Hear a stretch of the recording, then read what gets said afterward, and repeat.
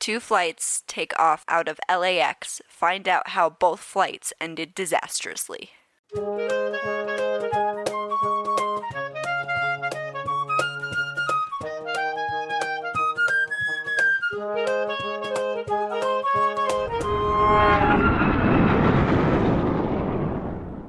Welcome back to the Hard Landings Podcast, everybody. I'm Nick. I'm Miranda. I'm Christy. And today we have... Aaron. This is my friend Aaron. We went to college together. And He's still going to college. I just graduated. One more semester left. Aaron is... What's your major, Aaron?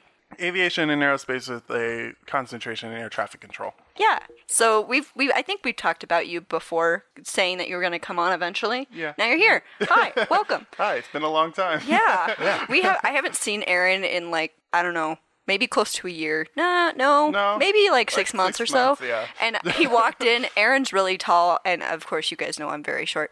So I was like, it feels like he grew like 6 feet since I've seen him. But really, I've shrank. no. Just kidding. No. It's just because we haven't seen each other in a long time. So Yeah. It's nice to have you on. Welcome. Woo. This ought to be awesome. I'm really curious about your major, so we'll probably talk about a lot of that no in problem. the post episode, as well as maybe during this. But yeah, this will be, I think, pretty cool. So we picked out one for you. Okay, so what are we covering today, Nick? Thank you for saying your line. You're welcome. So today, I'm gonna trip you up on a little mystery, but I'm gonna start with TWA Flight 2. Oh. This happened on June 30th of 1956. Old. Old. It's old. It's over 60 years old. Yes. Tis a typewritten report. It is a typewritten report. No. Let me tell you. I hate those. Yeah, me too. This was a Lockheed L-1049 Constellation that had the name Star of the Seine. Back then they liked to name airplanes, so this one had a name. S-E-N? S-E-I-N-E. Huh. The Seine, like the river. This flight was to be from Los Angeles International Airport to Kansas City Downtown Airport, which was their commercial airport at the time. It is very close to downtown. It is no longer their commercial airport. The captain for this flight was to be Jack Gandy. He was 41 years old. He had 14,922 hours total, of which 7,208 hours were on the Constellation. The first officer for this flight was to be James Ritter. He was 31 years old. He had 6,976 hours total, of which 825 hours were on the L-1049, the Constellation.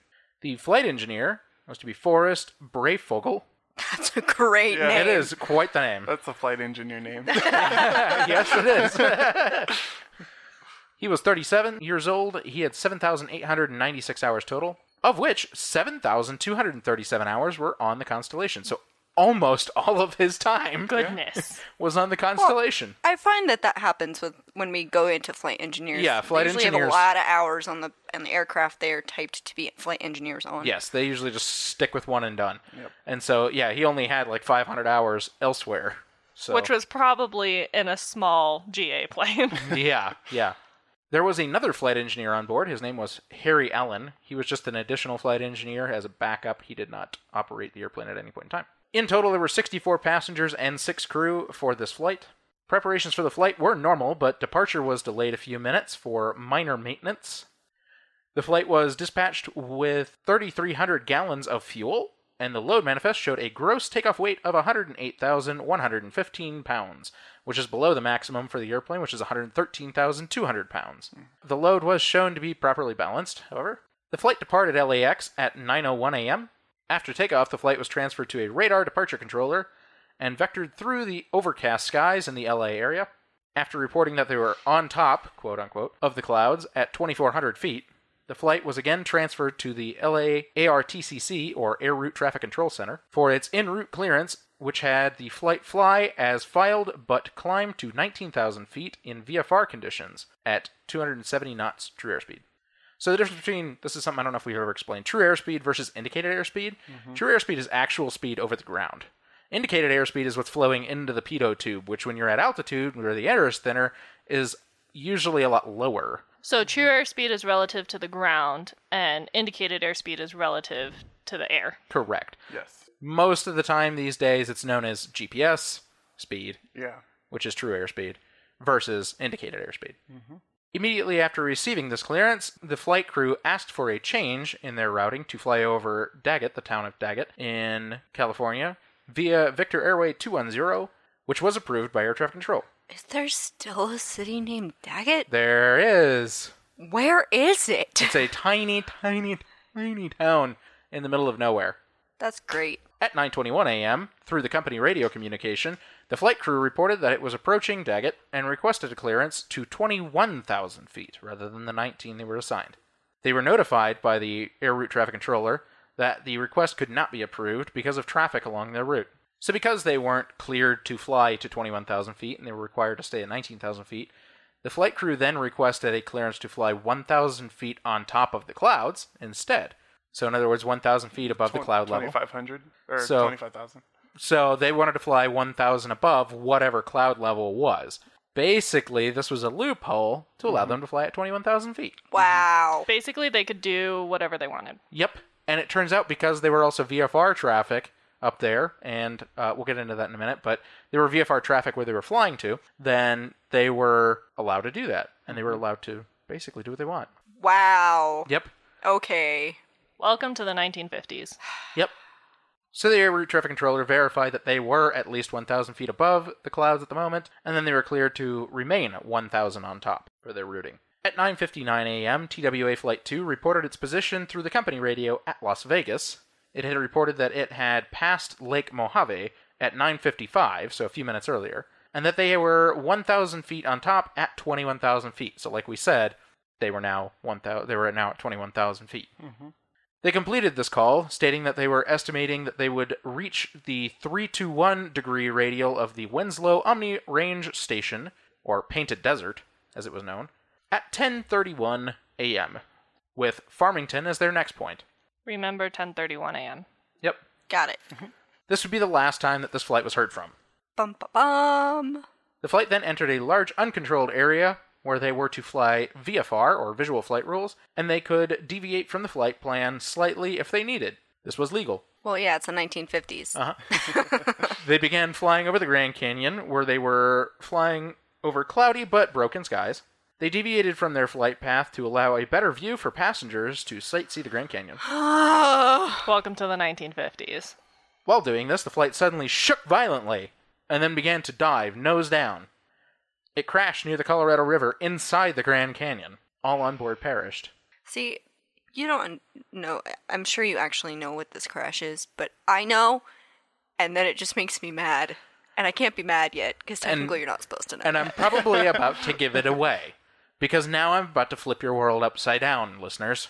Now we're going to talk about United Flight 718. Oh. the deflated sigh. This also occurred on June 30th of 1956. This was a Douglas DC-7 mainliner named Vancouver. Is that where it was made? It was named the mainliner Vancouver. The DC-7 was known as the mainliner, but it was known as mainliner Vancouver. No, that's just what the airlines like to name their airplanes, and that was what DC-7. United decided to name this one. It's like cruises naming their ships. Well, it's like Frontier still names their planes. Yep, and Pan Am always named theirs Flipper, what have you. Anyone else nowadays other than Frontier? KLM still names theirs, British Airways still names theirs, Qantas still names theirs. So everyone except the people in the United States other than Frontier. Yeah. It's because Frontier's based in Colorado. They cool like that. Yo. Most of the Well, and all of they have animals on their tails, so they just name the animals. most of the old airlines Yeah. still name theirs, except for the ones in the United States. The legacy carriers don't. United doesn't anymore, Delta doesn't anymore, American doesn't anymore. And to be honest, Delta really didn't. They had a few named airplanes, but most of the time they didn't. And then American really didn't much either, though they did in the beginning. And then they started switching over to like nicknames for the type of plane because they tried to market the plane rather than a name. So like they named the DC-10 the luxury liner and the 727 the Whisper Jet, and they would market them that way. This flight was to also start at Los Angeles, and it was to go on to Chicago. The captain for this flight was to be Robert Shirley. He was 48 years old. and went by Bob. Yeah, he went by Bob. Bob Shirley. Bob Shirley. Yep. He was 48 years old. He had 16,492 hours total, most experienced of anybody we'll talk about today. He had 1,238 hours in the DC-7. The DC-7 was a pretty new airplane, and it was pretty new to United, so... Especially around that time. Yes, exactly. So compared to the Constellation, the crew was less experienced on the plane type compared to the crew on the Constellation. The first officer was Robert Harms. He was 36 years old, and he had 4,540 hours total, of which 230 were in the DC-7. So pretty new to the DC-7. The flight engineer was Gerard Fiore. It's again another great name. He was 39 years old. He had 2,670 hours total, of which 285 hours were on the DC-7, so also pretty new on the DC-7. There were to be 53 passengers and 5 crew for this flight. The flight preparation for this flight was normal and included 3,850 gallons of fuel. The manifest showed a takeoff gross weight of 105,835 pounds, which is below the 114,060 pounds required for this airplane. The plane was properly balanced for takeoff and flight. The flight departed from runway 25 left at LAX at 9:04 a.m. This was 3 minutes after TWA Flight 2, but was supposed to have departed at 8:45 a.m. per their schedule. They were delayed, however. This was also a different takeoff runway from TWA 2, and they were flying in a different direction after takeoff. They were to fly an IFR, or Instrument Flight Rule Flight Plan, that had them cruising at 21,000 feet. Uh-oh. Okay, that's where the whole... Now you see the whole issue here. And they were to fly at 288 knots ground speed. So, a little bit faster than the 270 that TWA Flight 2 was planning. Right. After takeoff, the flight contacted the Los Angeles radar controller, who vectored the flight through the overcast skies, just like TWA Flight 2. Once they reported being on top of the clouds, the flight was then handed to the LA Center frequency, where they were cleared for their flight plan as filed, but were instructed to climb to the assigned altitude in VFR conditions, so visual flight rules. The flight made position reports to the Aeronautical Radio Inc., which was contracted by United as the company radio. They reported passing over Riverside and later over Palm Springs intersections as they were still climbing to 21,000 feet. They estimated that they would reach Needles, another little town, at 10 a.m., and Painted Desert at 10:34 a.m. So slightly 10:34, slightly after when TWA had planned. Yeah. At 9:58 a.m., the flight was ahead of schedule, and they made a position report to the CAA communication station located at Needles. The crew reported that they were over Needles at the time, still climbing to 21,000 feet, and they estimated that they would be at Painted Desert at 10:31 a.m. Uh-oh. Here's where everything starts to click. 10:31. Uh-oh. Yep. With Durango as their next check-in point. Durango, Colorado? Durango, Colorado. Oh. Woo. Yeah. Fun airport. Yeah, it is. At 10:31 a.m., an unidentified radio transmission was heard from the Aeronautical Radio Communications at Salt Lake City and at San Francisco. At the time, they couldn't make it out, but it was later determined to be, quote, Salt Lake United 718, we're going in, end quote. We're going in? Like, Yep. to the canyon?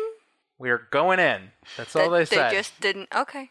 This was to be the last time that they would be heard from. Oh, great. Like TWA, the United flight had been flying over the Grand Canyon, and it deviated from its path slightly to give a better view to the canyon to the passengers. The airplane suddenly banked hard and then shook violently and glided steeply out of control into a canyon wall near where the Colorado River and the Little Colorado River intersected. All on board this flight perished as well.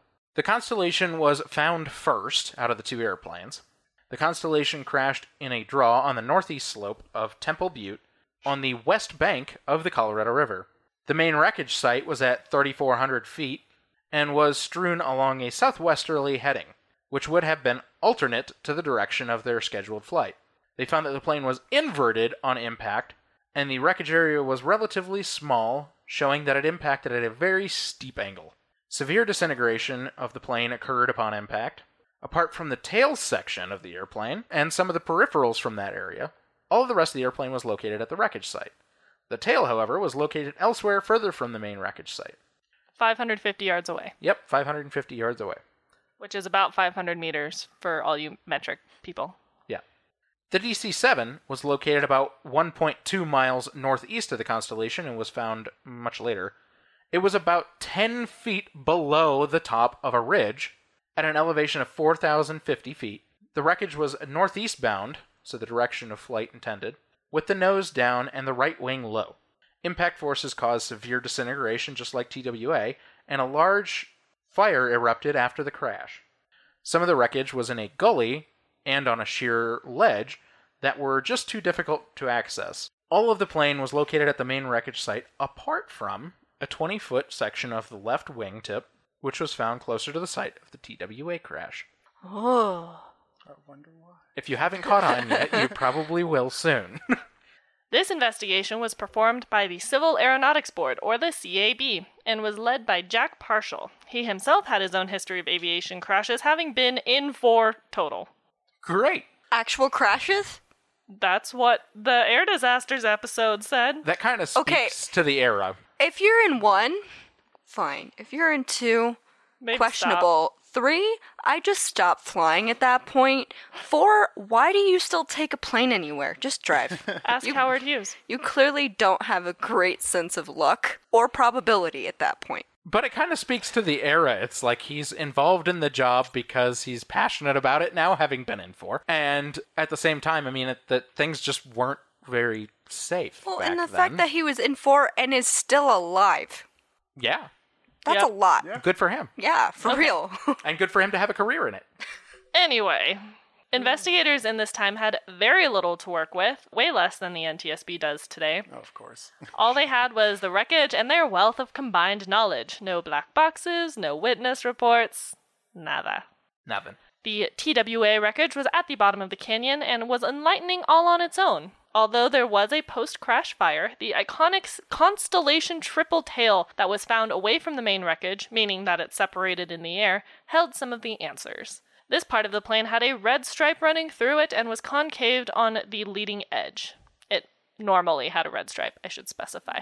The aft fuselage held more answers. It had red, blue, and black marks on the outer white paint, as well as some gray stippling and smears. Another section of it, the lower and bottom of the aft fuselage, had 3 large gashes near the baggage compartment. They were about parallel, about 35 inches apart, and the middle was 52 degrees relative to the longitudinal axis of the plane.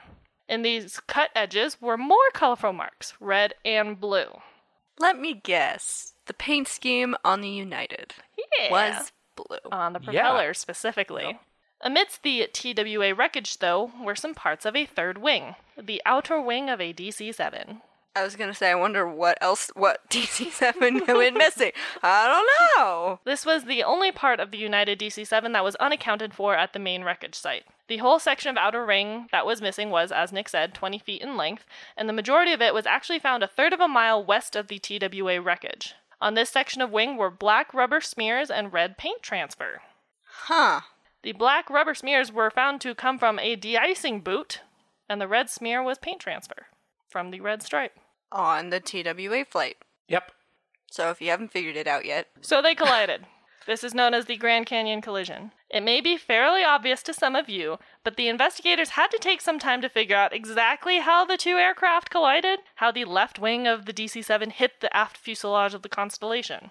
Using some careful measurements and angle comparisons, investigators determined that the United DC-7 was approaching the Constellation from the right rear and tried to dive while rolling right, almost approaching the Constellation parallelly, but the wingtip collided with the back fuselage. You can find videos of this on YouTube if you want a better visual representation. Once the collision occurred, the wingtip separated off of the DC-7 and the tail separated from the Constellation, which just then became a giant paperweight and plummeted to the canyon floor. Because you can't fly without one of those, as it turns out. Turns out, no tail, no flight. Nope. As we've discussed. The DC-7 was able to fly a little ways away with very limited controls, having lost an engine and part of a wing, but it eventually collided with the canyon wall. Flying in the 1950s was a lot different than flying today. Obviously. In both times, you file a flight plan, but today adherence to those is very, very strict, and any deviation in path is strongly regulated by air traffic control.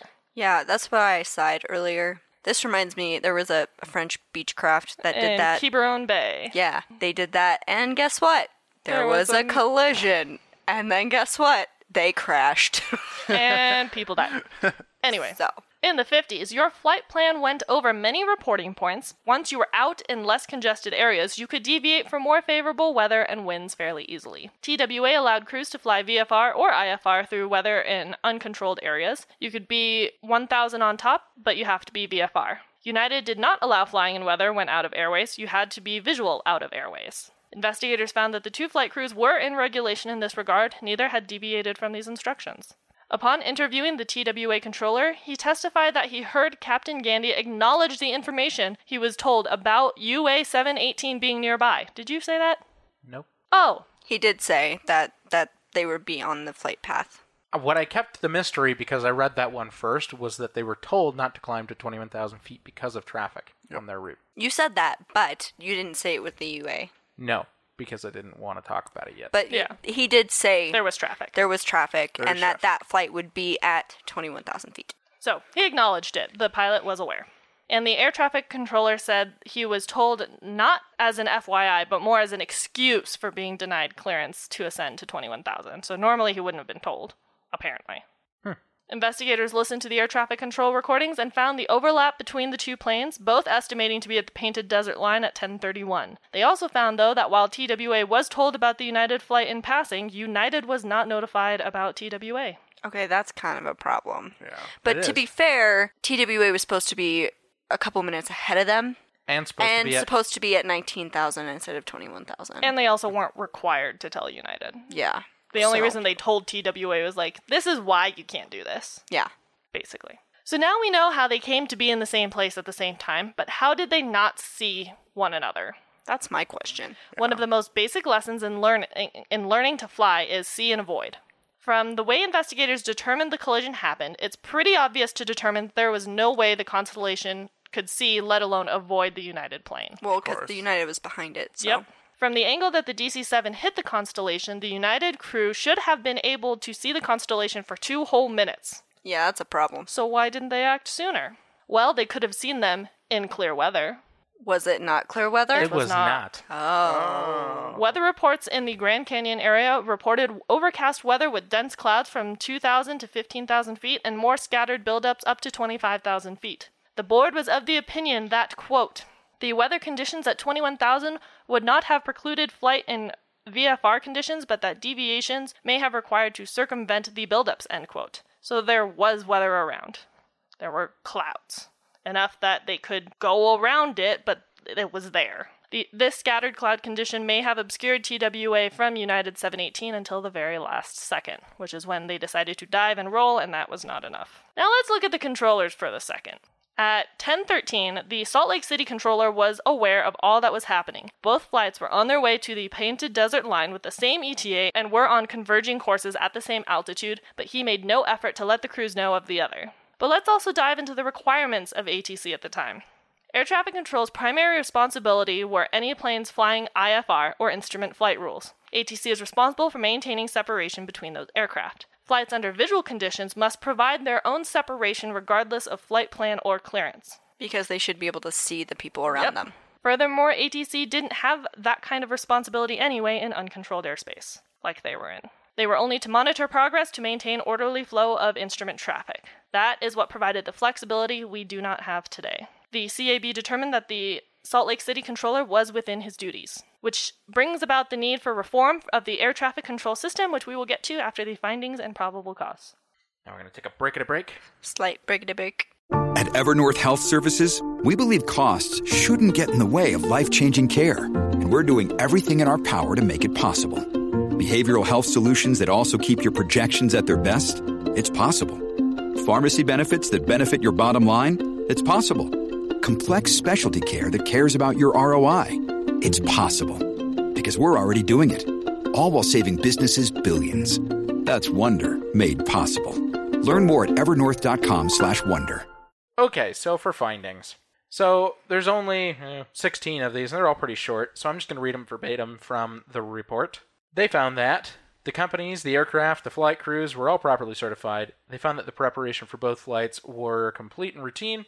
They found that the flights were properly dispatched on IFR flight plans over accepted high-altitude direct routes. They found that approaching Daggett, TWA Flight 2 requested its company radio to obtain 21,000 feet as an assigned altitude or 1,000 feet on top. They found that the company radio requested 21,000 feet IFR from the ARTC, or Air Route Traffic Control. This was denied by ARTC.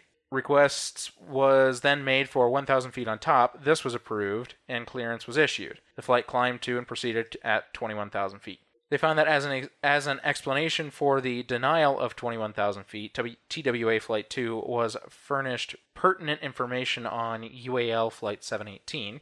So in other words, they were given enough information to know there was another airplane in the area at 21,000 feet. They found that the last position reported by each flight indicated it was at that time at 21,000 feet, estimating the Painted Desert line of position at 1031. They found that the Salt Lake controller possessed with position reports at approximately 1013, at which time both flights were in controlled airspace. They found that traffic control services are not provided in the uncontrolled airspace, and according to existing air traffic control policies and procedures, the Salt Lake controller was not required to issue traffic information. None was issued voluntarily. They found that a general overcast with some breaks existed at 15,000 feet in the Grand Canyon area. They found that several cumulus buildups extending above flight levels existed. One was nearly over Grand Canyon Village, and others were north and northeast in the area of the collision. They found that the collision occurred at approximately 1031 in visual flight rule weather conditions at about 21,000 feet. They found that the collision in space was above a position a short distance west of the TWA wreckage site, 17 miles west of, or approximately 3.5 minutes flying time from the Painted Desert line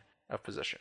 That one's really confusing, but that's just an approximation of where they were. They found that under visual flight rule weather conditions, it is the pilot's responsibility to maintain separation from other aircraft. That was just the regulation at the time. They found that, and don't get me wrong, it is still important because we still do see and avoid, but there's only so much see and avoid possible. They found that at impact, the aircraft relative to each other converged at an angle of about 25 degrees with the DC-7 to the right of the Constellation. The DC-7 was rolled about 20 degrees right wing down and pitched about 10 degrees nose down relative to the Constellation. And they found that there was no evidence found to indicate that malfunction or failure of the aircraft or their components was a factor in the accident. And the probable cause verbatim. The board determines that the probable cause of this mid-air collision was that the pilots did not see each other in time to avoid the collision. It is not possible to determine why the pilots did not see each other, but the evidence suggests that it resulted from any one or a combination of the following factors: intervening clouds reducing time for visual separation, visual limitations due to cockpit visibility, and preoccupation with normal cockpit duties, preoccupation with matters unrelated to cockpit duties such as attempting to provide the passengers with a more scenic view of the Grand Canyon area, physiological limits to human vision reducing the time opportunity to see and avoid the other aircraft, or inefficiency of en route air traffic advisory information due to inadequacy of facilities and lack of personnel in air traffic control. Okay, so that given, there were no recommendations. This is an old report. It's obviously CAB. So, as we've said before, you cannot get this unless you have a Department of Transportation login. You can get it otherwise. But Actually, this particular one. This one was were you available. able to get this one? Yes, this one was available on the Wikipedia page, actually. I want to tell you what reference number it is. And we'll discuss what changed. That's my part. That's her part, based on the Wikipedia page. And then we'll have a discussion, since you're here, about what you know and about what's changed. And I have a lot in mind. So, First, and I have probably a few points on that too, so.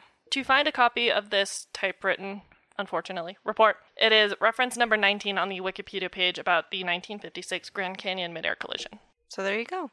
So the points I have are, first of all, some things about blame and the public and who they blamed in that thing. But also a few things that came from this, and then I'm going to read from the Wikipedia page, again, the best of sources, about a little bit about what changed after this as well.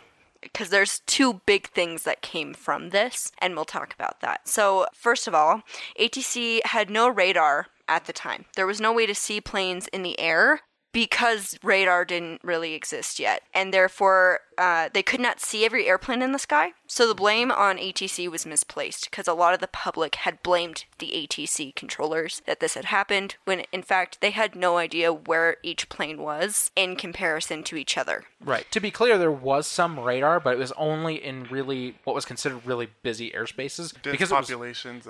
Because it was basically impractical for most places. So in LA, there was actually a radar controller and there was radar abilities, but outside of the LA area, basically for the rest of their routes, They were relying on radio transmission. and point data, basically position data fed by radio to their company Right. radios. So there was no one person to blame, and blame does not lie with the pilots nor with the controllers, but with an inadequate air traffic control system. So this led to the many air traffic control systems that we have today regarding air traffic control, like more radars to help planes with not having mid-air collisions. There's more things for air traffic controllers to use to make sure this doesn't happen again.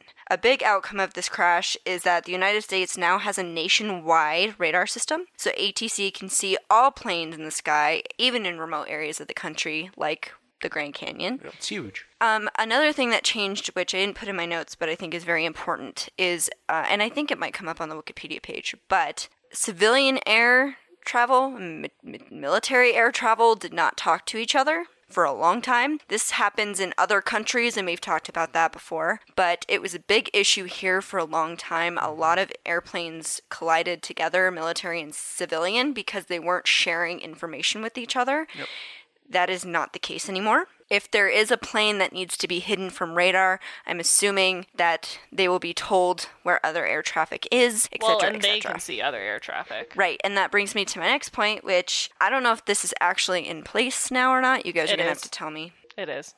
Do you know what I'm talking about? The thing where in the episode's like, by 2020, but Yes. yes, it is. Pilots can now see exactly where the traffic is around them because essentially they have a radar in the cockpit. TCAS. Yeah. Yep, TCAS, ADS-B, all that. Yeah. So that was that part of the National Geographic episode. TCAS is Traffic Collision Avoidance System. it's to make sure the planes don't collide. And ADS-B Yes. is Automatic Dependent Surveillance Broadcast. Yeah, Right. those, the smaller planes have that, so.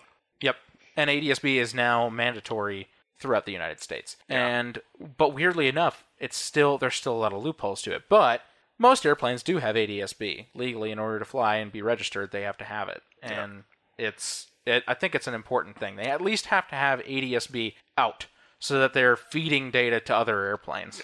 So I'm going to read directly from the Wikipedia page on this crash. Just know that if any of this information is incorrect, let us know. We will revise it. But this is from the wiki page. So this is under the Catalyst for Change section. At 128 fatalities, the Grand Canyon collision became the deadliest U.S. commercial airline disaster and deadliest air crash in the U.S. soil of any kind, surpassing United Airlines Flight 409 the year before. Of course, that was not the case for long. It was surpassed in both respects on December 16, 1960, by the 1960 New York mid-air collision, which guess what? Also involved a United and a TWA plane. We'll cover those someday.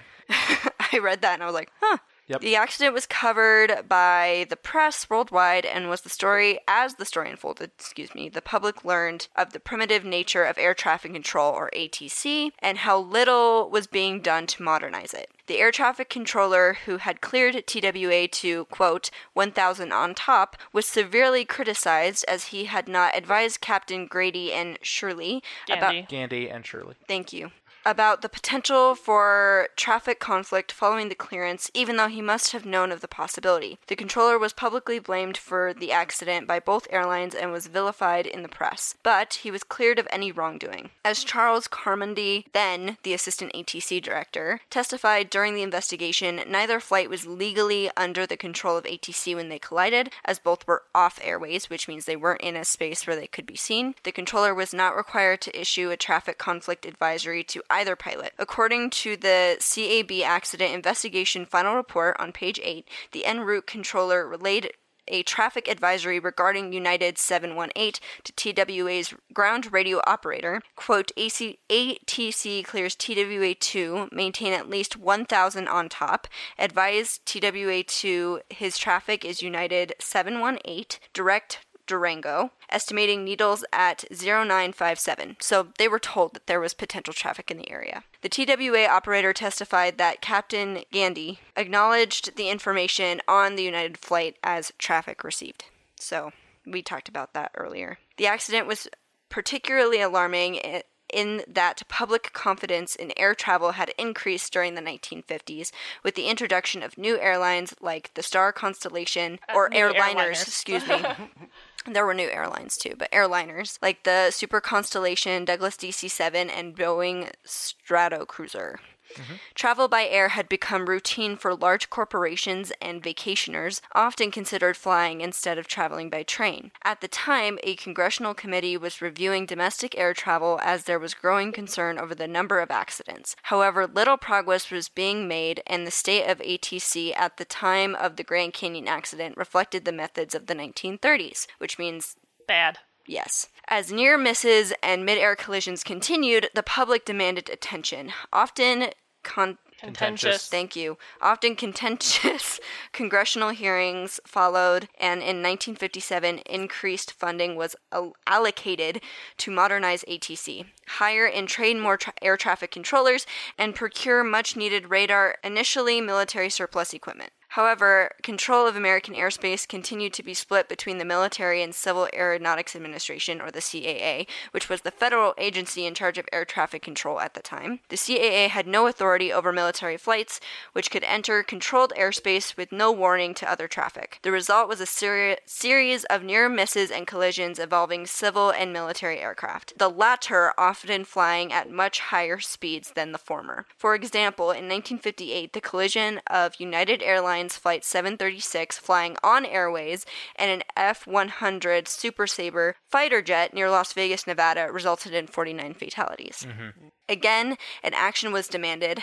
After more hearings, the Federal Aviation Act of 1958 was passed, dissolving the CAA and creating the Federal Aviation Agency, FAA, which was later renamed, as we know it today, the Federal Aviation Administration in 1966. The FAA was given total authority over American airspace, including military activity, and as procedures and ATC facilities were modernized, mid-air collisions gradually became less frequent.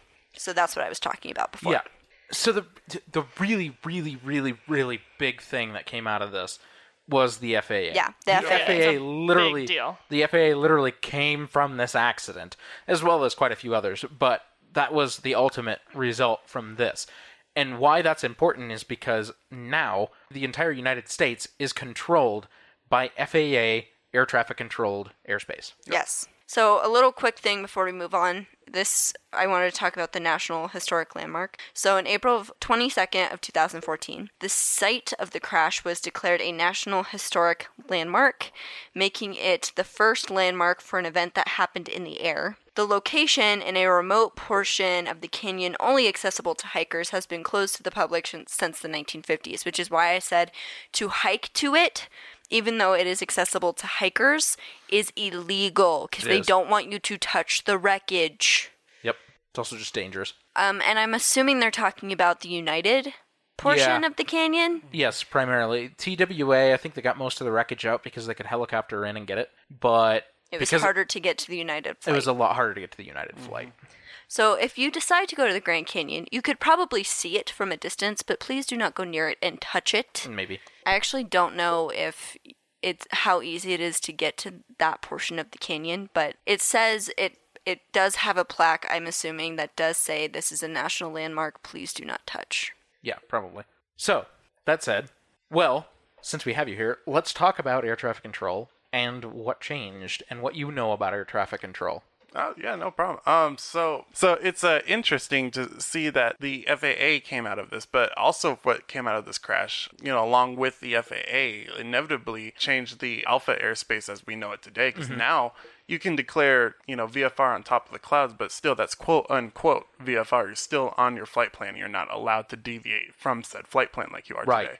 And a lot of airlines have actually gotten around this loophole where if they have like a scenic route on their flight, they'll plan for that route now and they'll include it in their flight plan. And I was like, I think that's really interesting, the way that they do these kind of things. And especially now, even if planes at the same altitude, especially so close to each other, like if they know, hey, someone's going to be here within, a couple minutes or, something like that. Yep. 500 feet minimum. Yep. 500 feet minimum. Yep. So it's interesting to see the changes, from flying in the 50s to nowadays. Yeah, exactly. Well, and I know another interesting thing that came out of this, too, is later they created what's called the transition altitude. Yes. Which is 18,000 feet in the United States and Canada. I was reading that within Europe, it still actually varies. You can be anywhere from 3,000 feet up to Yeah. well above 18,000. But transition altitude across North America, basically, is 18,000 feet Exactly. and above. So do you want to explain what that means? Because I'm sure you can yes. explain it better than I can. I definitely can. So transition altitude, to put it short, it's when a aircraft is in a climb and they say they're going to cruise at, let's say, 25,000 feet. Once they hit 17,000 feet and 17,999 feet, they have to do what's called the altitude transition, because now they are in what's our airspace now called Class Alpha airspace. And essentially what this means is when you get above said altitude, you are on an IFR flight plan, and every plane around you is going to be relative to the same altitude, because what we do is we change the altimeter setting and it's all standard. That way there's no deviation if one plane came from another area. If they're in the same general airspace that you're in, let's say about 5 miles or so, Right. they'll be able to say, oh, you're at 27,000 feet and I'm at 25. That 2,000 foot difference is true. Right. That So- 2,000 that 2,000 foot difference is perfect. Exactly. Because so in a layman's sense, basically we have like we've talked about before, the altimeter setting Yep. on an airplane. So the altimeter setting is relative to the pressure of the density of the air outside. Yes. And that density of air is when you fly in and out of an airport, they give It you changes. they give you what it is at the airport, because it changes vastly. Yeah. And in the United States, we use inches of mercury, and usually it is 29.92 for standard pressure. Standard day 2992. Exactly. We've talked about that before. And so that is where, say, mean sea level 0 feet would be perfect 0 Yeah. at 2992 of inches of mercury on a perfect day. Now, that's an ideal situation that almost never happens. Yeah. But that said, so most airports vary along the way, and even from one airport to another, even if they're only 5 miles apart, they could be vastly different. That is true. Actually, there was a flight that I did the other week or so, and I flew from just Centennial Airport in Denver, Colorado, to Colorado Springs Airport. Taking off from Centennial, the barometric altitude was set at 3020. Yep. When I got to Springs, it was 2872. Yeah, totally different. Totally different. Completely different. Yeah. And this proves to be a very dangerous thing when you start talking about airplanes that fly really high and really fast, and they're going to be crossing paths because the airways cross, and these planes, when they're flying really high and really fast, they have no time to even spot that traffic. Exactly. So the easiest way for air traffic control to fix that problem is once they're above 18,000 feet, that transition, they all go to standard pressure, 29.92, and they're required to all be at that, so that way they can maintain a perfect 500-foot separation. Exactly. And along with that, just to explain the implications of setting an altitude difference, if someone has a barometric pressure set to, let's say, 30.20, and if someone has it at 30.10, that's 100 feet of difference right there. Yep. But if they're flying in the same vicinity of each other, that 100 feet could be, catastrophic. Exactly. Yeah. Yep. So what? Now I understand. So having the same barometric pressure makes sure that the distance between the planes is standard between all planes. Exactly. Above Yes. 1,800 feet. Exactly. 18,000 feet, yes. Sorry, not 1,800, 18,000. I know. Yes. I know what I was talking. You knew what I was saying. Yep. Yes. Yeah. What I think, not what I say. That kind of thing. Yeah. So this, and like you said, it's also required that they're on an instrument flight rules plan, so an IFR flight plan. Yep. So they're required to be talking to air traffic control. They're required to stick to that route these days. They're required to stay on airways, flying waypoint to intersection to VOR. It doesn't matter as long as it's a controlled, charted point. Yeah, and that's the other thing. With the FAA came controlled airspace in general. In the U.S., there's uncontrolled airspace all over, and now it's hard to find any. I think there's maybe 3 spots of uncontrolled, like, sectioned off airspace, and they're in Alaska. So, Yeah. so That would make Which sense. Yeah. is very, very, very up north. Exactly. And remote. Exactly. Yeah. Now, there are exceptions to this at lower altitudes for VFR traffic. Yep. Particularly for our light sport friends who decide not to go for a full pilot's license, for a private pilot certificate. Then those light sport certificates that they get, they don't even have to talk to anybody or learn radio communications if they don't want to. Now, Which you is real should, sketch to me. Yeah, and Seems all of them, very sketch. all of them generally do, and usually any good instructor would still teach you how to do that and such. But you're actually not required to at a lot of very, very small airports and in most spaces within the United States because there's so much vast open nothing. Exactly. And along with that, I actually came across a study where a lot of light sport pilots are just saying, let's just go the full distance now and get the private certificate, because and it makes complete sense. It really does, because they get in the air and they're like, I want to do more, but now I can't. So, and that's what the whole study was about. And it was amazing to see the trade-off. And I'm like, why don't we just make, I understand why the license is there. It's, it's there for the pilots who are just like, I want to fly, but, I don't want to do anything too crazy or anything like that. Well, and honestly, it doesn't end up, and this is a little bit off topic, but private, the people who go for their private pilot certificate versus light sport, the whole idea was light sport was supposed to be a cheaper alternative, a simple alternative. But light sport aircraft these days are actually almost more expensive than most private aircraft, like private, the what is it, level... I don't remember what it is. Category 1 aircraft? Yeah, Category 1. Yeah. Category 1 aircraft. Yeah, they're usually... So most Category 1 aircraft are actually cheaper than light sport aircraft these days. Especially because like a lot of light sport engines, they have that sport title to them. Exactly. So, and that drives the price up. And, consumers, they don't see that until they go, oh, I should have just gotten my private. Yeah, exactly. This is the only plane I can fly, and now it's, 3 times more expensive. So exactly. And so it makes sense to end up getting your full private pilot's license and fly a Category 1 airplane. Yeah. That's just cheaper and actually has, similar performance, sometimes actually less. Yeah.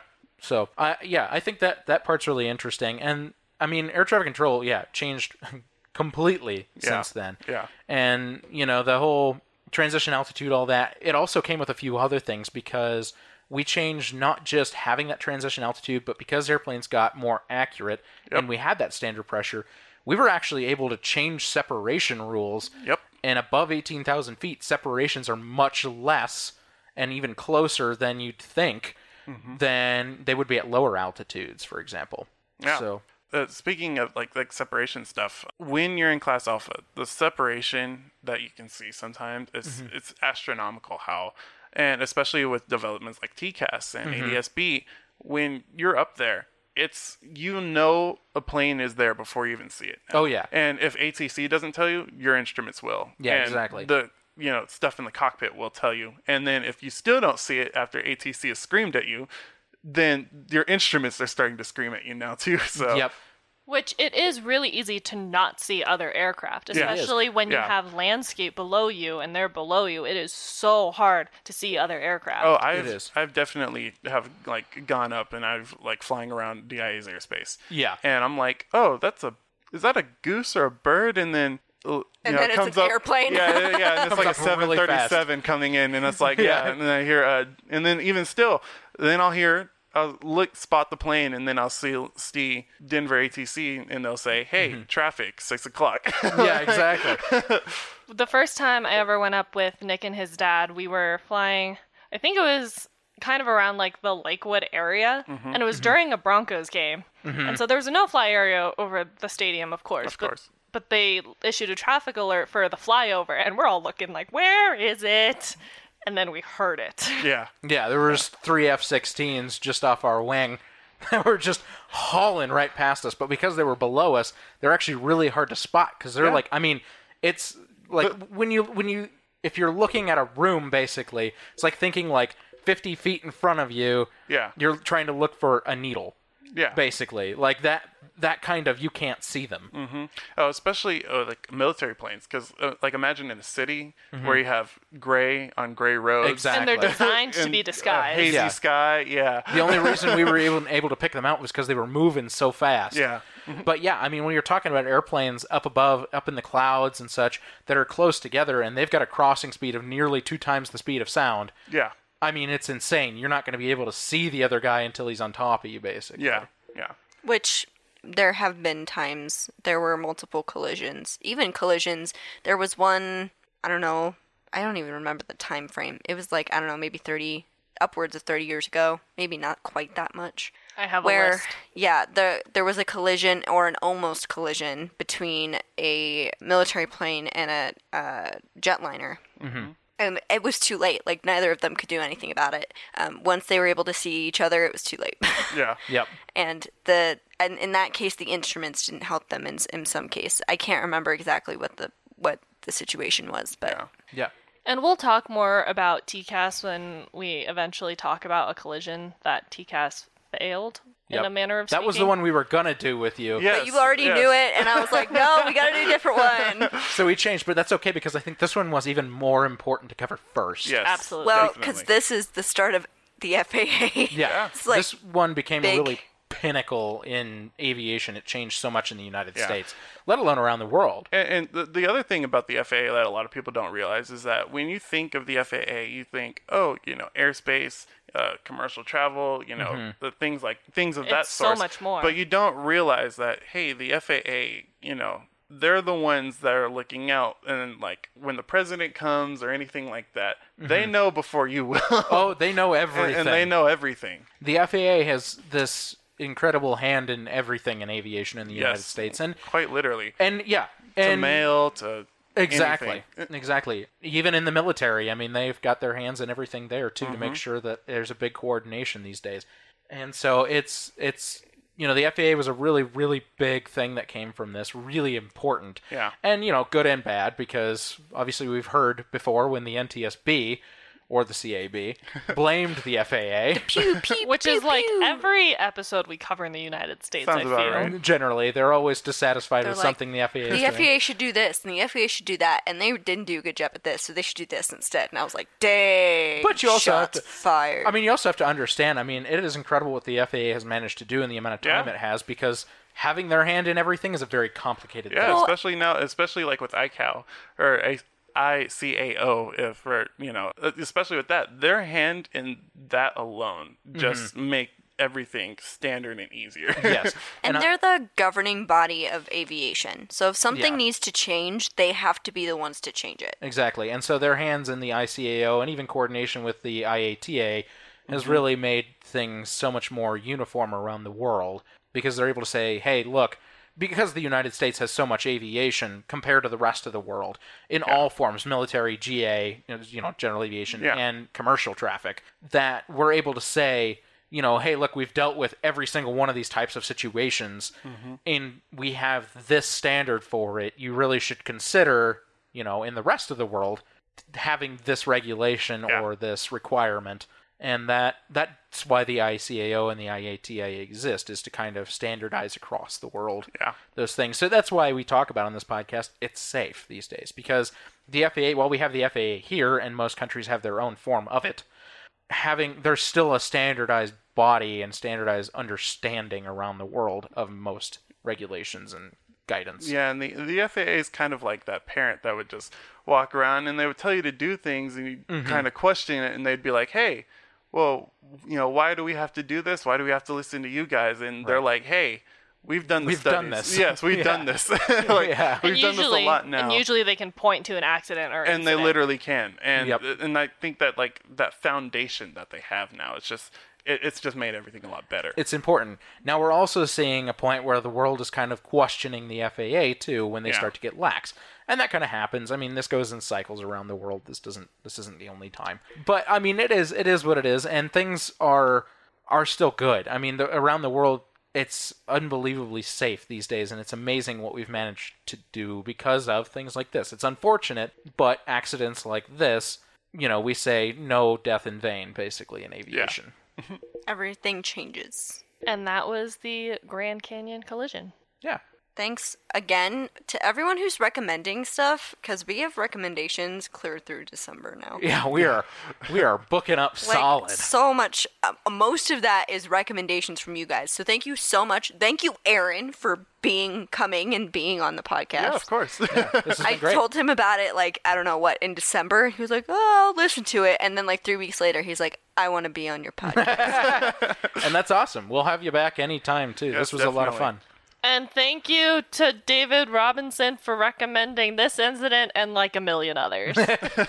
Yeah, thanks. Yeah, there's like a stack of you. There's like 5 of you that just give us all our recommendations. And it's awesome. Takes up all of our time. And Thank right you. now, David's beating out everyone. So Yeah. I'm Guys, catch up. I'm throwing down the gauntlet.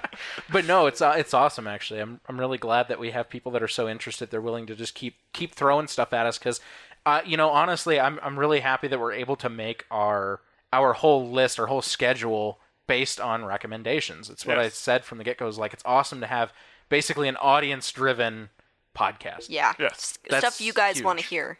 That's huge to me because it shows our interaction between us and you guys, and it's not just you listening to us, it's us literally doing what you want us to do. So, again, a little bit of a shameless plug because we haven't done this in a while. If you want more content, we do have a Patreon. Or if you want your recommendation to be bumped sooner, become a patron. We will move you up. We've had to bump a couple of episodes recently because one of our patrons recommended some, so now we have to bump other recommendations further out. And sorry to you, but if you want that privilege, It then is priority boarding is the name of that benefit.